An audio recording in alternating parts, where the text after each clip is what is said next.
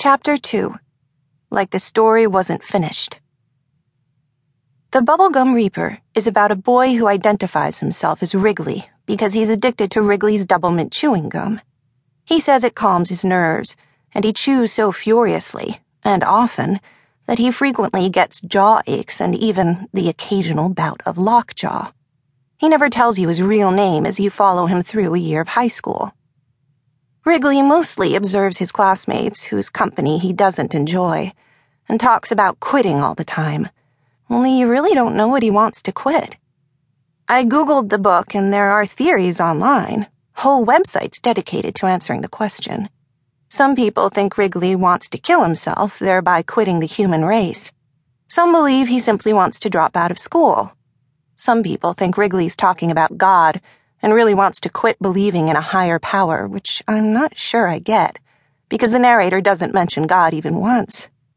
There are others who theorize that Wrigley wants to quit America, and that the whole book is about communism, but again, I'm not sure I believe that either.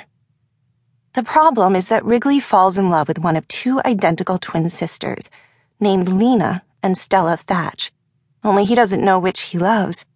It happens because one of them likes to talk to this turtle that suns itself on a rock sticking out of the creek near the high school they attend. Wrigley names this turtle Unproductive Ted because it just sits on the rock all day long doing nothing but soaking up the sun. I love that nickname so much, Unproductive Ted. From behind an oak tree, Wrigley eavesdrops on the twin talking to Unproductive Ted about all her fears and worries, and about something awful her father had done. But you never quite know for sure what that is. What's certain is that this girl is on the verge of tears the whole time.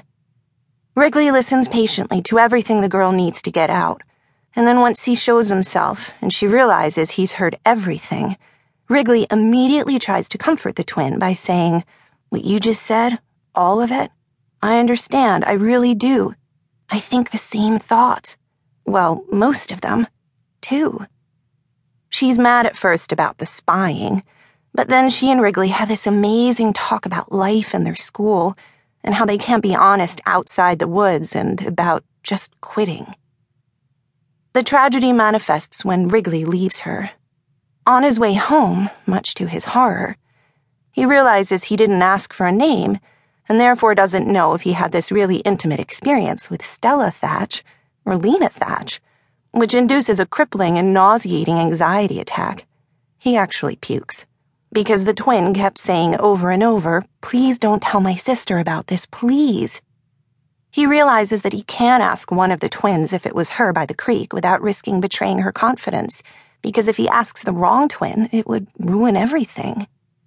It's obvious that he can't get out of his own way, but you feel really sorry for him anyway, because in his mind, it is an unsolvable problem that tortures him. He spends months trying to figure out exactly which twin he spoke with, and waiting for her to say something to him in school, and worrying that maybe she's waiting for him to make the first move, and he's also worrying even more that she regrets their private conversation in the woods, and never wishes to speak with Wrigley again. Finally, after months of watching the two twins in the lunchroom, he decides that Lena is his twin, mostly because she sometimes taps her foot nervously when she speaks at the table full of popular girls, but he's not exactly sure. Furthermore, Lena has begun carrying a handbag with an L stitched into it, which also seems like a very good sign. Maybe she's sending him a signal about her identity, cluing him in, he thinks. Wrigley decides to ask Lena to the prom, telling himself that if she says yes, he will know for sure that she was the one who confessed to Unproductive Ted. She does say yes, but seems unenthusiastic about the proposal, which confuses him even more. Wrigley rents a tuxedo and buys a yellow rose wrist corsage, and yet, just before he rings the doorbell at the twins' home, he realizes that the twin he met in the woods would never want to go to the prom. He knows this because he doesn't really want to go to the prom either, and is only in a tuxedo to find out if he has the right sister. He couldn't care less about any of the rest, or what he calls pageantry. The twin who talks to a turtle all alone by the creek would not love the Wrigley who attends.